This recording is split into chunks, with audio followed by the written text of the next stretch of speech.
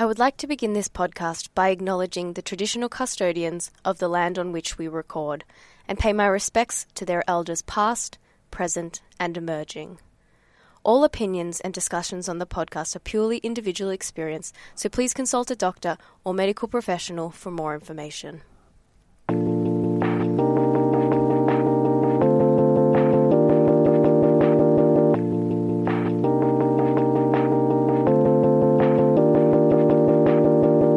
Welcome to the Shake It Up Show, a podcast in partnership with Shake It Up Australia Foundation for Parkinson's Research, where we speak to people whose lives have been impacted by Parkinson's disease and hear their stories.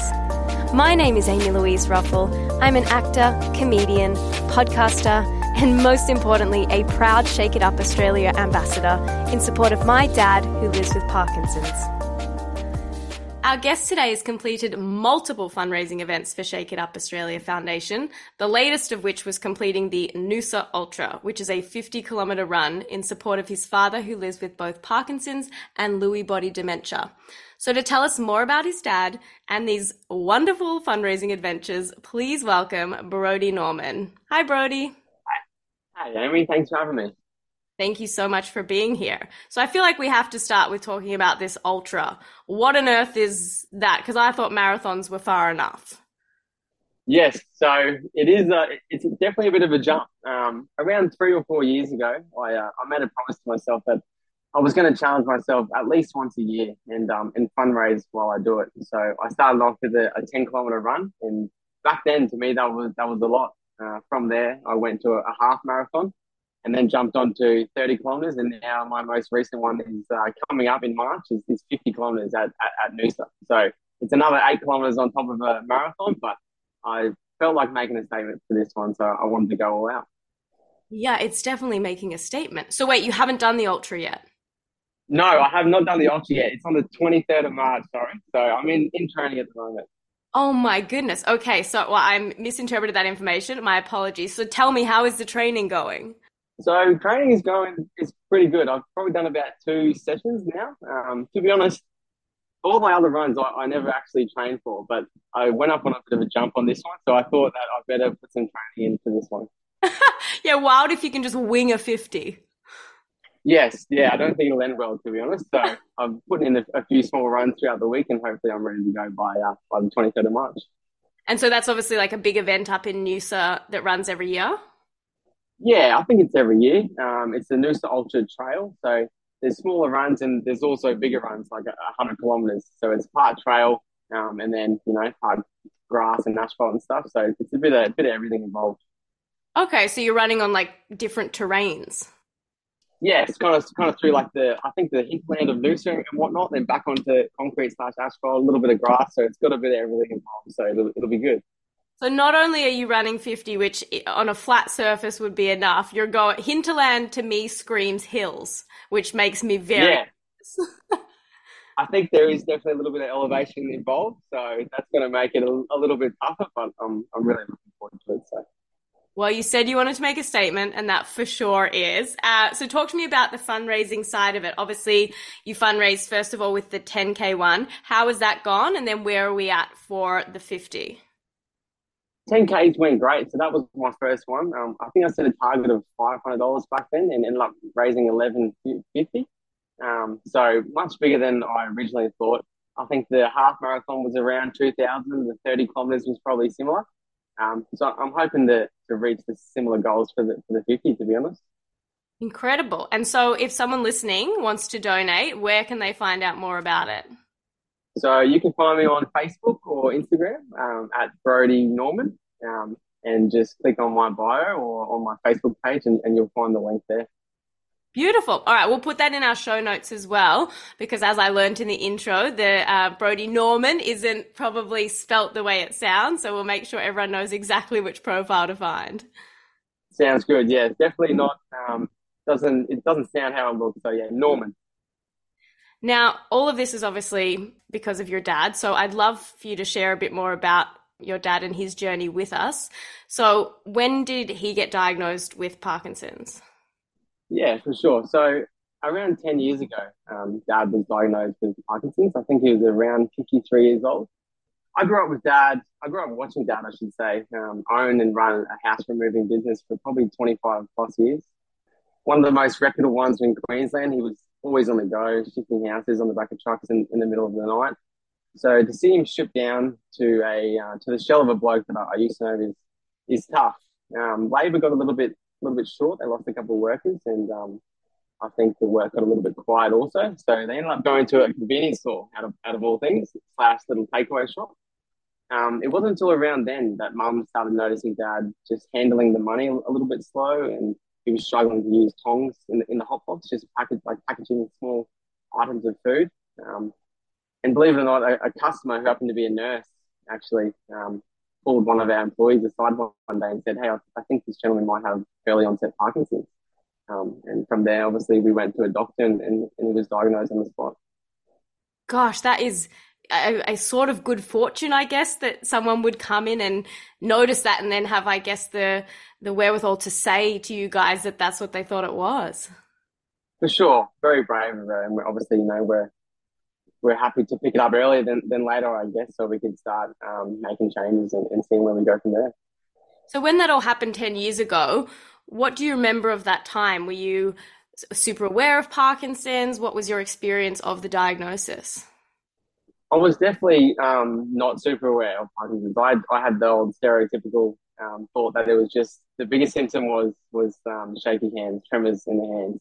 Um, Now I have educated myself and I've learned so much about it. Back then I was super young, so I definitely wasn't as involved as I am now. With age for me has come maturity, I guess, like everyone, and I've decided to involve myself much more. And now, yeah, I know loads about it now, but I'm still learning every day.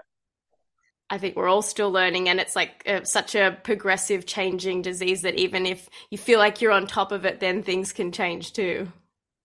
For sure, 100%. And Dad actually was diagnosed with Crohn's disease right before he was diagnosed with Parkinson's. And me and Mum always do a little bit of research online, and we've actually seen some things that they think autoimmune diseases might be linked to neurological diseases.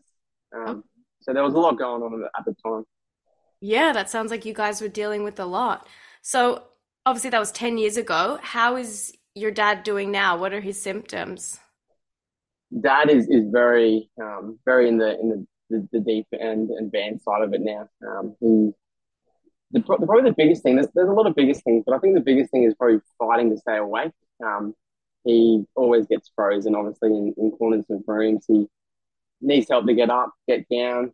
Um, a while ago, he actually lost like all movement in his most dominant hand. So we probably went maybe 6 months to 1 year dealing with that, which meant feeding him and just everything else that comes with that.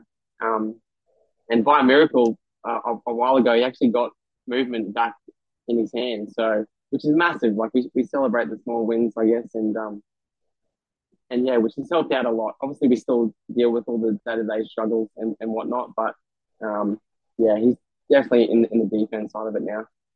Do they have any idea like what happened with that side of the body and then how it came back? Because that's pretty miraculous. It is definitely it's massive. But no, they don't. Just one day it slowly started coming back to him. And then yeah, we were just me and my mum just. I remember looking at my mum in the kitchen and we both just smiled at each other, just to celebrate small wins because it means a lot. Like being so dependent, I think it's so important to be able to tackle small little tasks on yourself, which makes you so much happier within yourself. So yeah, when it happened, we were ecstatic. Yeah, that's great news. And sort of what you're alluding to, like that, still having some independence is really important, and like autonomy over your own existence is really, really important and helpful. 100%. But yeah, he definitely deals with all symptoms now. I feel his speech is slurred. He's a blank, unsure facial look. He gets stuck in corners of rooms and needs help getting up, and just very, very, very weak and tired um, at this day. So obviously he has the Lewy body dementia as well.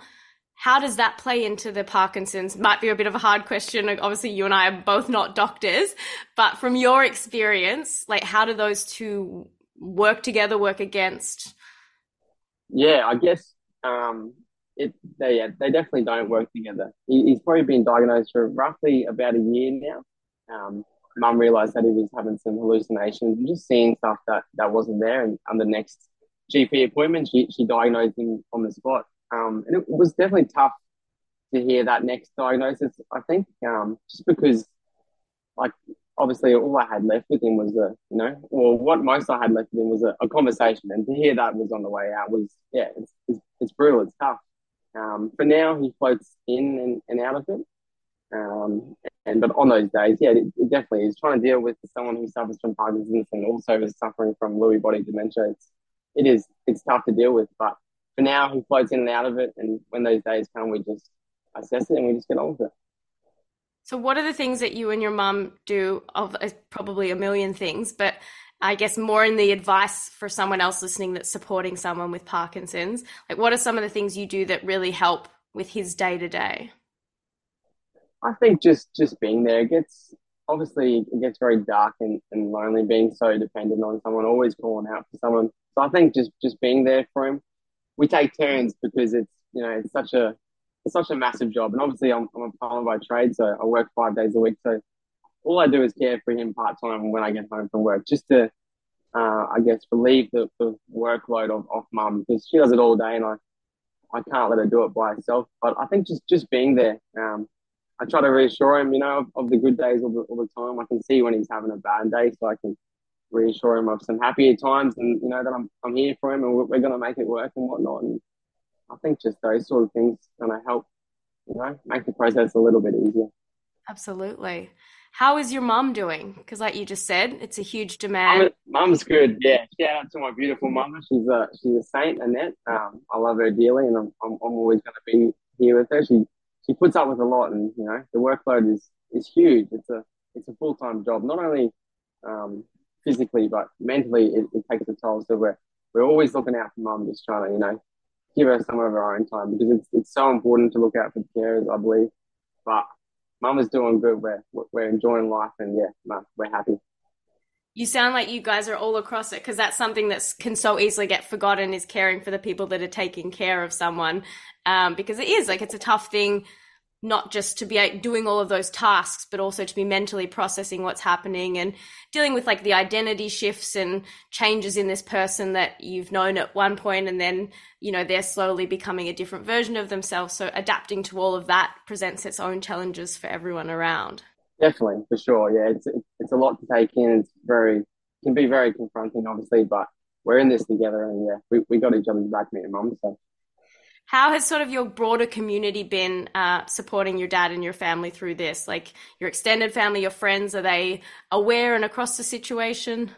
they are, yeah, for sure. So mum and dad live with me. They have been now for probably around 6 months with me and my partner Laura. Laura's great. She's great with just the whole idea of it all. She helps out where she can. All my good friends. I have a massive support network, so they're always here for me, reassuring me that if I need anything. So in that regard, it's great. I have an older brother, Jesse, and he's always helping out as well. We'll stay in touch with each other, and where he takes mum out for a coffee or something like that, and I'll stay home. So in regards to support, it's great. I've got plenty around me. So It sounds like you're getting supported, you're providing support, and then you're even thinking of Shake It Up Australia in doing the fundraising events that you're doing. So it's pretty phenomenal work, and I take my hat off to you and the family for everything that you're doing. oh, thank you so much. You guys are doing all the hard work, and what a great organisation you are running and doing, and I couldn't be more proud to support it where I can. So Well, we're so excited for March 23. I can't wait to see how you go. And best of luck for all of the training. You've got a good track record, so I'm sure it's going to be a great race. yes, I think it'll be good. There's nothing that's going to stop me from not getting over that finish line. Every day I walk to the front door and I see my old man slouched over sleeping, and it is tough. I wouldn't call myself a fit person by any means, or a runner in that aspect, but I have a lot of motivation and drive from living what I do day in day out, which I think is where my success rate comes from. Yeah, you certainly have like a determination that feels so strong and unparalleled, and also just a great positivity. So I think it is a real testament to you and the family.